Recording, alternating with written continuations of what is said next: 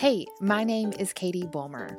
I was your typical heartbroken and hungover sorority girl who looked for love in boys, Bacardi, and did I mention boys? After the breakup that broke me, I met the only man who can truly fulfill me. His name is Jesus. Shortly after that, I met my husband, the best example I have met of Jesus on this earth. Today, I have never been more sure I am right where I'm supposed to be, on a mission to help today's young women find their life calling, stop dating dirtbags, and basically just be who I needed when I was younger. I've been called a big sis, an adopted mom, or my favorite title, a cool aunt. But however you think of me, get ready to be challenged and encouraged. This is the Truth for Your 20s podcast. I'm having a fangirl moment because I have with me Tish Oxenreider. I have followed her for 10 years or more, back from her Simple Mom blog days, and her family, her husband and 3 children, have traveled the world together. And now she is doing something really cool with a new book called Bitter and Sweet, A Journey to Easter. And so we're going to talk about that and a little bit of everything else. So welcome to the podcast. Thank you so much for having me. It's good to be here. Yes. Okay. So obviously that's a 30,000 foot view of you, but give us a little bit more details of Tish. And you're in Texas these days, right? I am. I'm just north of Austin, which is where I grew up. That was my hometown. So we're in a little community about 30 minutes north of it or so. But we've lived all over, like you said before, and we've traveled all over. I am first and foremost a mom and a wife. I've got 3 kids who are now 2 teenagers and an almost teenager, which is hard to believe. And I still write books after 12, 13 years of doing so. I podcast and I lead annual pilgrimages, particularly when there's no plague. It just depends. Yeah. And then I also teach English, high school English twice a week. So I wear a lot of little hats and keep my plate spinning. Relatable. When people ask me what I do, I'm like, grab a seat. Right. Yeah, for sure. So now you are talking about your new book. I guess just kind of back us up, so many different hats. I want to hear a little bit just because I'm honestly just very curious. Your pilgrimage across the world with your husband and 3 children. I would love to just kind of I'm sure that framed your view for so many different things. It did. And actually that does loosely in a way tie in with this next book. So it's all good. In the 2014-15 school year, we decided to backpack around the world. My kids at the time were ages 4 to 10 or 4 to 9. They all had birthdays on the trip, but we went for several reasons. But the reason we went at the time we did is because they were at a particular age that we felt like, gosh, they're old enough to hold their own backpacks and be potty trained. Those are basic criteria we had, but they're still young enough to where they're not too terribly rooted to, structures and friendships and that kind of thing, to where a year of living out of backpacks would be beneficial, a net benefit more than anything. And so, and my husband and I at the time were both working remotely. He had a job that he could do from anywhere. I obviously was writing, and so I could do that from anywhere. And so we decided, why not now, if ever? And so we spent the year, everyone had their own backpack with their limited amount of clothing and just supplies that they lived with for a year. And we went in one direction, headed westbound, and went to 30 countries and had the most amazing experience that however many years that is later, our kids still talk about nearly daily. So we're very glad we did it. And opened their worldview, I'm sure, so much. Yeah, for sure. I mean, even in ways that they're not even aware of because of the foundational years that they went. A lot of people would ask me why go so young. And I really do believe that the more we travel, the better travelers we become. And that's the case with kids as well. So you might think, gosh, 4-year-olds, that they're difficult to travel with, but really and truly, he became such an expert at navigating the world with us that it became normal to him. And interacting with different cultures, different foods, different ways of interpreting time and all the things that affect our worldview, for sure. I heard you actually interviewed on another podcast talking about this, and it made me laugh in a little bit of a way because all of this sounds magical, and I'm sure that it was, but there's also the reality of we are always together 24/7, all that kind of stuff. And it made me think, I listened to that pre-pandemic. And, then there we were all as families. Love you, mean it. Could you go somewhere else for a little bit? For sure. Yeah. It was almost like, ooh, we've had a boot camp for this already. I jokingly / really and truly not jokingly say that was the hardest part. And it's not obviously because I don't love my family dearly. It's simply because that is who we knew in our little corner of the world, wherever that corner took us. And so, yeah, that was a challenge, but it also taught us a lot about family and bonding and what it meant to be part of our clan, and also how we're all wired, in terms of needing alone time, needing outside time, all the different ways that God's made us and our little quirks. We learned a lot about that. I love it. I love it so much. And I'm sure you have, you have a book on that as well, right? I wrote it down, At Home in the World. Yeah, I wrote a book afterwards about what it meant. I wasn't sure what the topic was going to be about at the time. I knew I'd write a book about it, but it surprised me just as much as anybody that the book ended up being about home and belonging and what that meant, because that was, I think, the lesson God taught me most about not having one or at least a settled one for a year.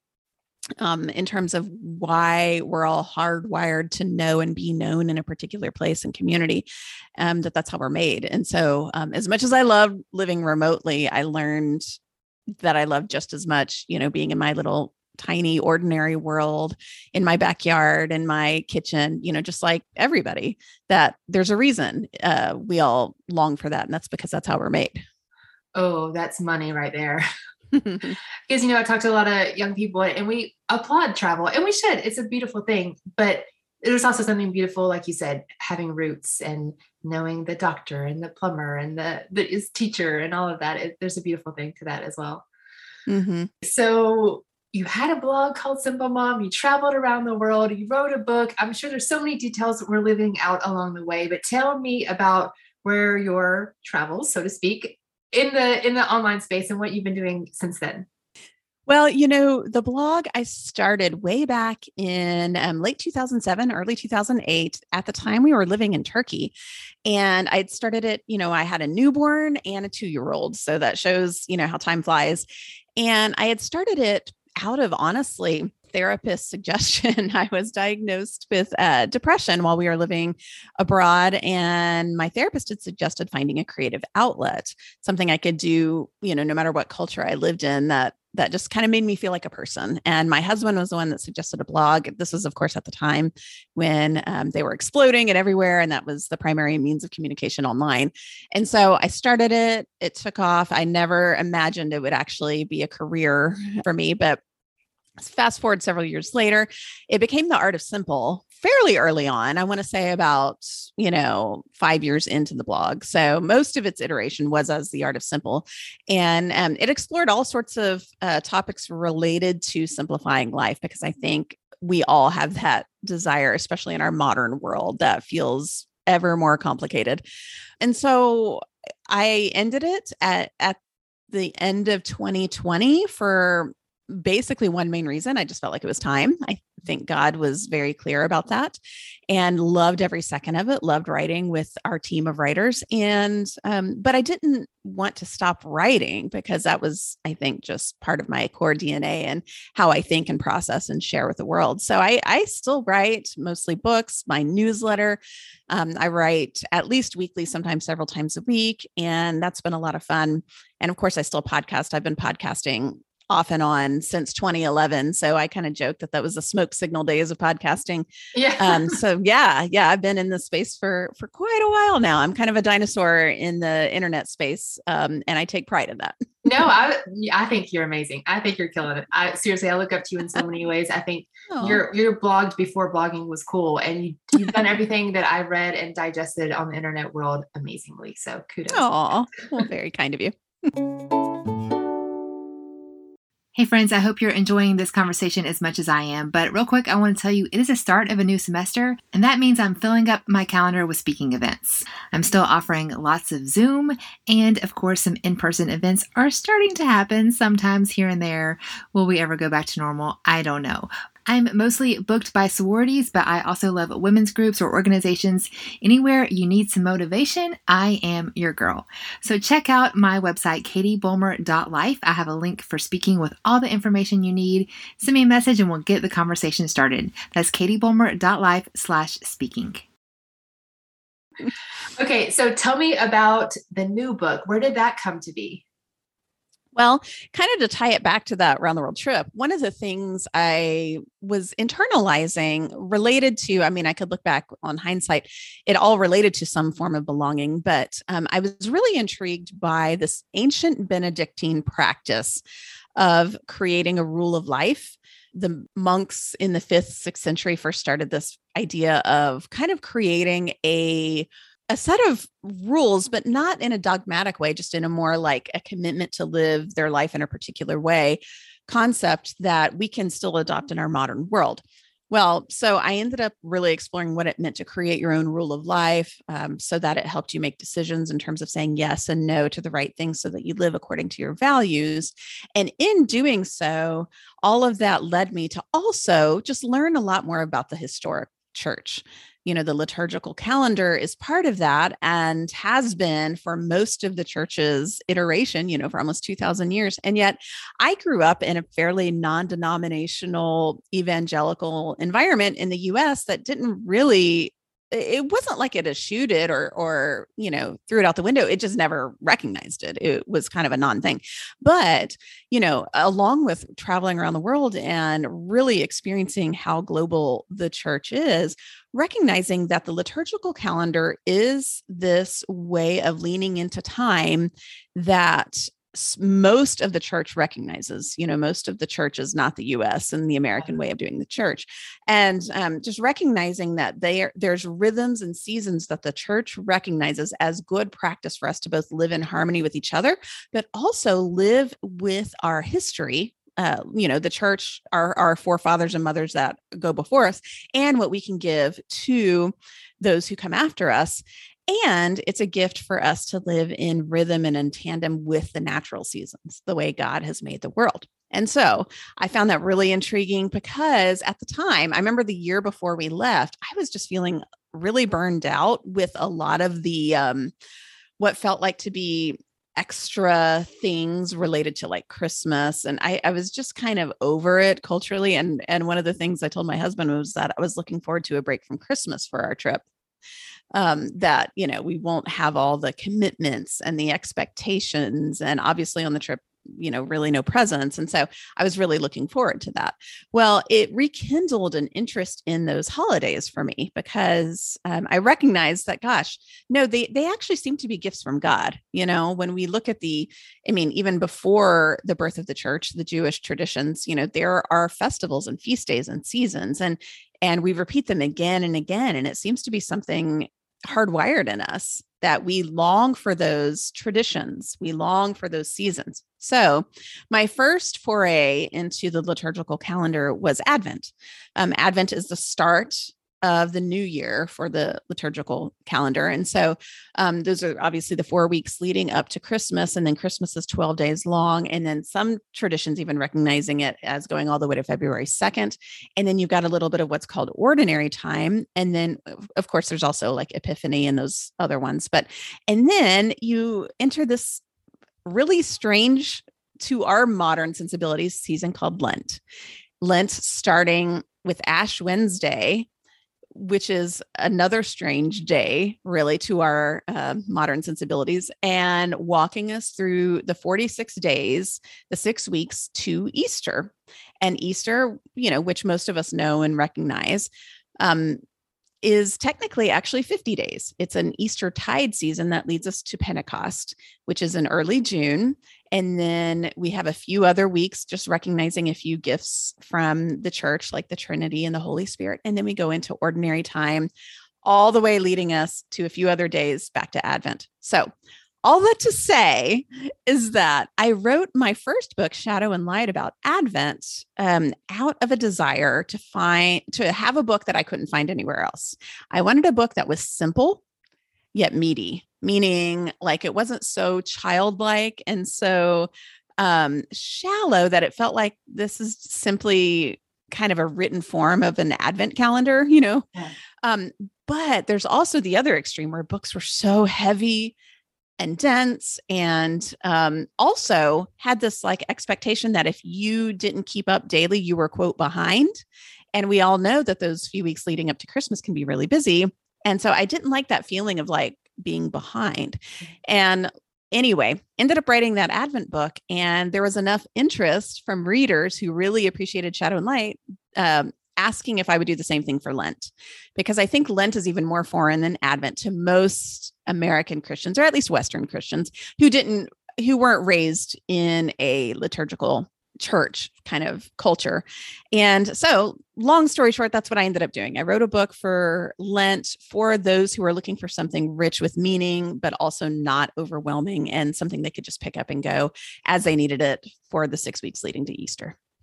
I'm blown away. I love all of this. I think that's so important because, as you said, there's all of these traditions, for lack of a better word, that are good, that are important, but that we either don't understand in Western culture, don't think are important, or for whatever reason, just don't value them and don't incorporate them. I know for my family, the same. It's not that we grew up shunning it. It was just not a non-issue. So I love to maybe just unpack it a little more. Maybe if you don't mind, like a quick thing about Advent just kind of back up, because most people, listeners, have probably heard of Advent, but why does it matter? What's the, meaning behind all of that? Yeah. And I think with that, there's something really cool. I sense it, in the air and the water these days. People are craving some of that ancient practice and tradition. So there's a renewed interest in things like Advent and Lent. So that makes me happy. Advent traditionally has been the 4 Sundays, starting the 4th Sunday before Christmas, leading us to Christmas Day. And what it is it's a slow walk toward what it is we're recognizing on Christmas, which is the Feast of the Nativity, which we all know, the birth of Christ. But what it remembers is this already not yet season that we live in our era. So Christ has already been born, and we are still waiting for his second coming. And so we live in this in-between time. It's long been called the already not yet season. And so Advent recognizes that we live in that sense of discomfort. Christ has redeemed the world and he has overcome death. And yet we still live in a fallen world, and we still live in that in between, our fragile bodies, our broken world. And so we remember slowly walking from darkness to light, the gift of Christ's birth. It's important to remember with things like Advent, Lent, other liturgical practices, is that they're gifts and they're not to-do lists, meaning God isn't there with a clipboard and a checklist expecting us to recognize, these particular seasons in a particular way. They are gifts from the church, from our wise, mothers and fathers that went before us, recognizing that these are good for us to do. The gift I find in Advent is a slowing down. It's a slowing down so that we can enjoy that anticipation. How a lot of times, especially with children, the anticipation of Christmas is almost more enjoyable than Christmas Day itself. We all have that, a little bit of that letdown afterwards, like, oh, that's it. It allows us to savor the looking forward to, and it reminds us that we are anticipating the return of Christ. And so that's generally, in a nutshell, what Advent is. It's a little bit of a penitential season, not quite as much as Lent, where we recognize kind of our own brokenness and where we fall short, but not in a sense of beating ourselves up at all. It's more of a recognizing our need for God's grace and that it already has come and that we live in that grace. I love all of your teaching, and it's so simple, pun intended, and relatable and all of that. So you walked us through Advent and now Lent, this, again, beautiful season. Most people have heard of Lent. Some people practice it, some people don't. I'd love for you to unpack it as well. Yeah. Lent, funnily enough, is actually older than Advent, at least according to what we can find in church writings.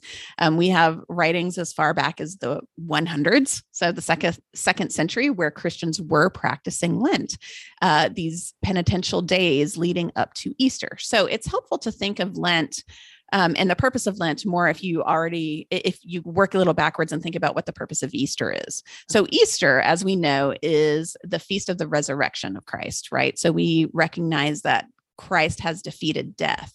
And that because of that, we too receive that gift of grace, that we are no longer succumbed to death, that we will live in eternity with Christ.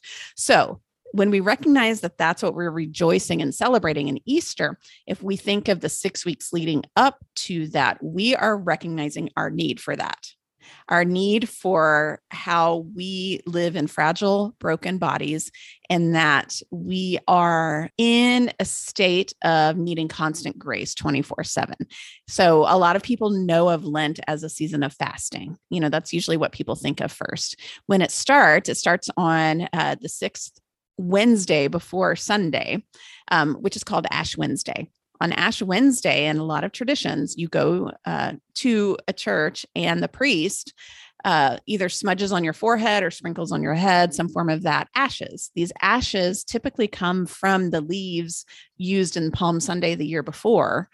For churches that do that, they burn the leaves and then they become the ashes for the following year's Ash Sunday. They smudge on your forehead and they say, from dust you came, and to dust you shall return. In other words, a poetic way of saying, you're going to die. Don't forget life is short. Don't forget that your time here on earth is very, very temporary. So that's how we start Lent. It's a bit of it can be seen as a dark and gloomy way to start reality the season. And in some ways it is, but that's on purpose. Right. Yeah. And so with that in mind, people usually take some form of fast for those 6 weeks leading up to it.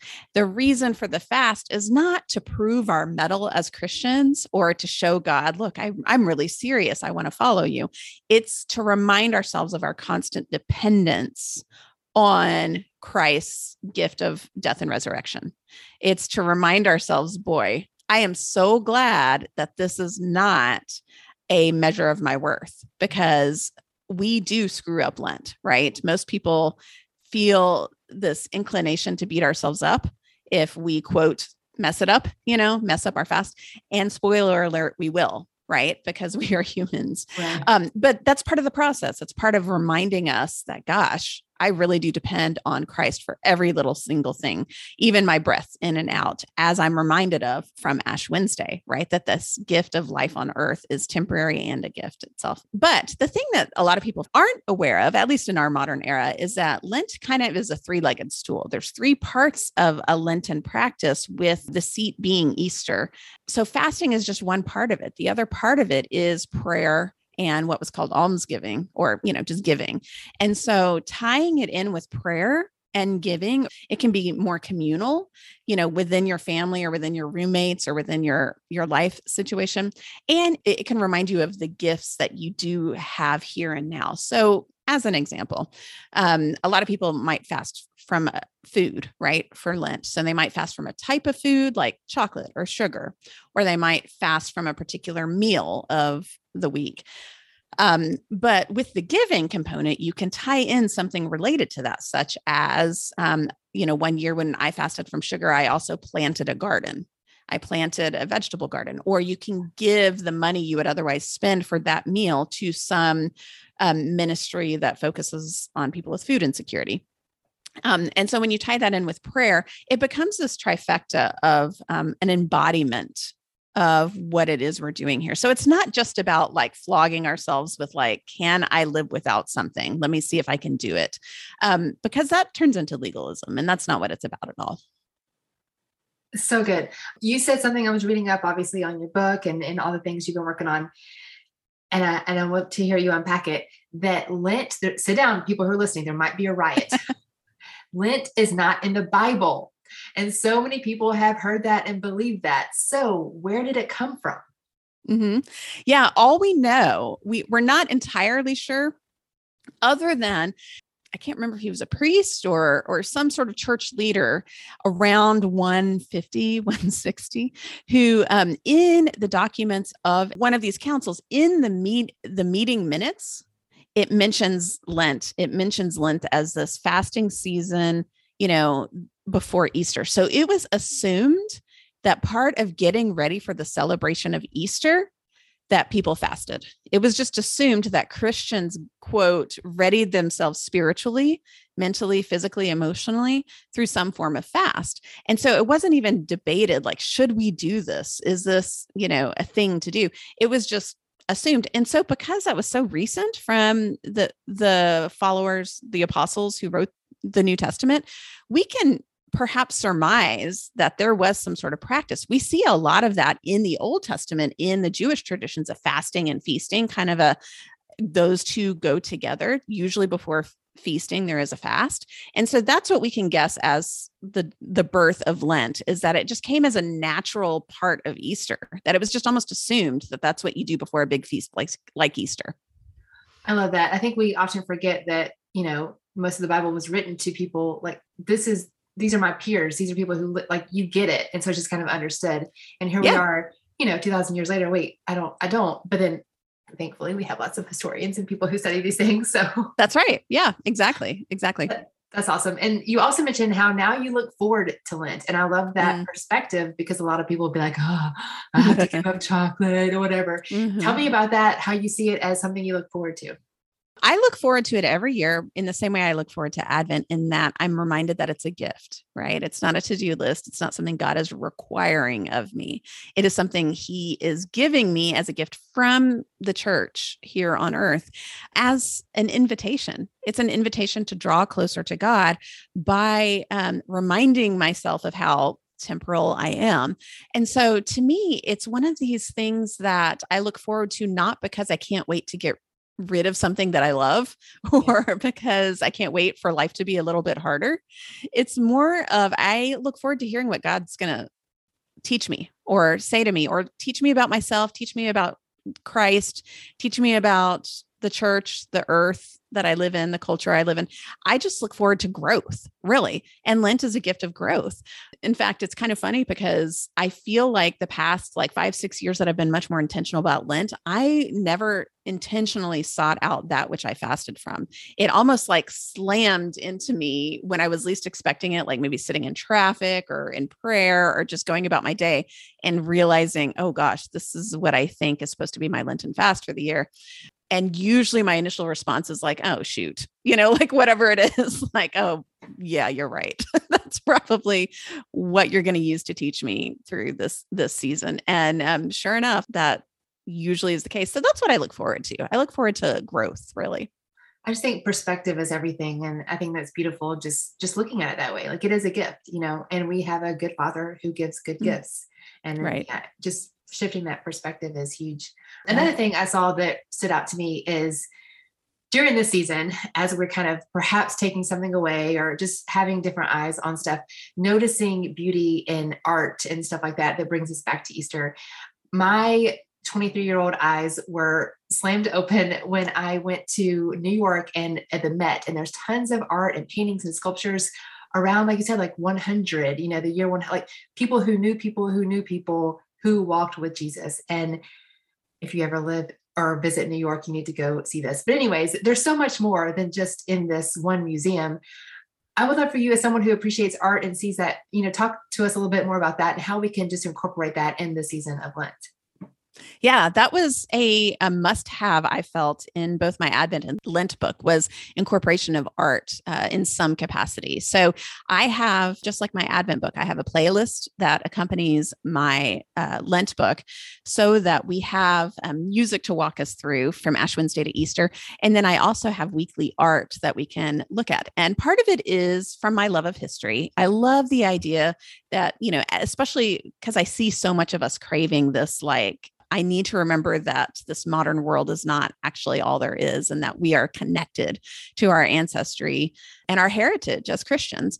And so this art reminds us of that, that we exactly what you said, we have art from a really long time ago, from people who literally walked with Christ, displaying, what life is like with him, all the way to today, and so Bitter and Sweet has art from, the ancient world all the way to just a few years ago that shows either some manner of Christ and his life on earth, or some of the Lenten practices that I explore. So the book digs into kind of what's classically in church history known as the 7 virtues and 7 vices. And so I explore art that explores that, such as, gluttony and temperance, or sloth and diligence, because I think humans are wired for beauty. I think humans learn through beauty. I think we feel more united through beauty. And I think there's such a thing as objective beauty. And I think God reveals himself through beauty. We see that in nature. And so we also see that in tandem with the work of an actual human being, an artist, that he is gifted with the talent. And so the art I've chosen for the book, both musically and visually, points us hopefully to Christ and the gift of grace through Easter. I love it all so much. So this book comes out. I'm going to make sure we air this episode before the Lent season so people can get a hold of it and perhaps walk with the devotional. I love that you incorporated art. I don't know why, that speaks to my bones, Tish. That is beautiful. Well, like I was mentioning about, like, I wrote the Advent book because I couldn't find what I wanted. It was the same idea. Like, I wanted something like that and I didn't find it. So it's like, you know what? We all have access to music pretty easily now, thanks to the internet. Let's incorporate it. Let's make that, a full experience that we all want. Well, thank you for using your gifts as an author to translate all of that for the rest of us. I love it. Happy to. Yeah. So something I did not prepare you on, but I love to ask all of my guests before we close is, if you could have coffee with your 20-year-old self, what would you say? Oh my gosh, what a fun question. I think I would, when I think back to my 20-year-old self, I was a perfectionist. I think I really, classic firstborn, I really, it's not so much that I saw that as like my worth, but I think I kind of did, even if I didn't mean to. Like, even if I knew in my head, like, my worth is not determined on how perfect I can be or how, my accomplishments, but I think I still struggled with that. So I think I would tell myself, more than anything, it's okay to make mistakes. Like, it's okay to try new things and learn from those mistakes. The best art, the best writing, the best athletes, the people that end up giving us the great things that we love on earth come from making mistakes. Yeah. And so just giving myself a lot more grace to just be a person that messes up from time to time, because that's what it means to be human. Right. So that's probably what I would tell her. And also just to kind of relax, like, have more fun. I think I know sometimes some 20-year-olds maybe go too far that other way, but I definitely didn't. I was a little bit more of the, come on, liven up. It's okay. You don't need to study all the time. You don't need to be, the firstborn who needs to make sure everything's okay. Enjoy life a little bit more. It's all in balance, right? Yes, that's right. Don't have so much fun that you can't see straight, but also.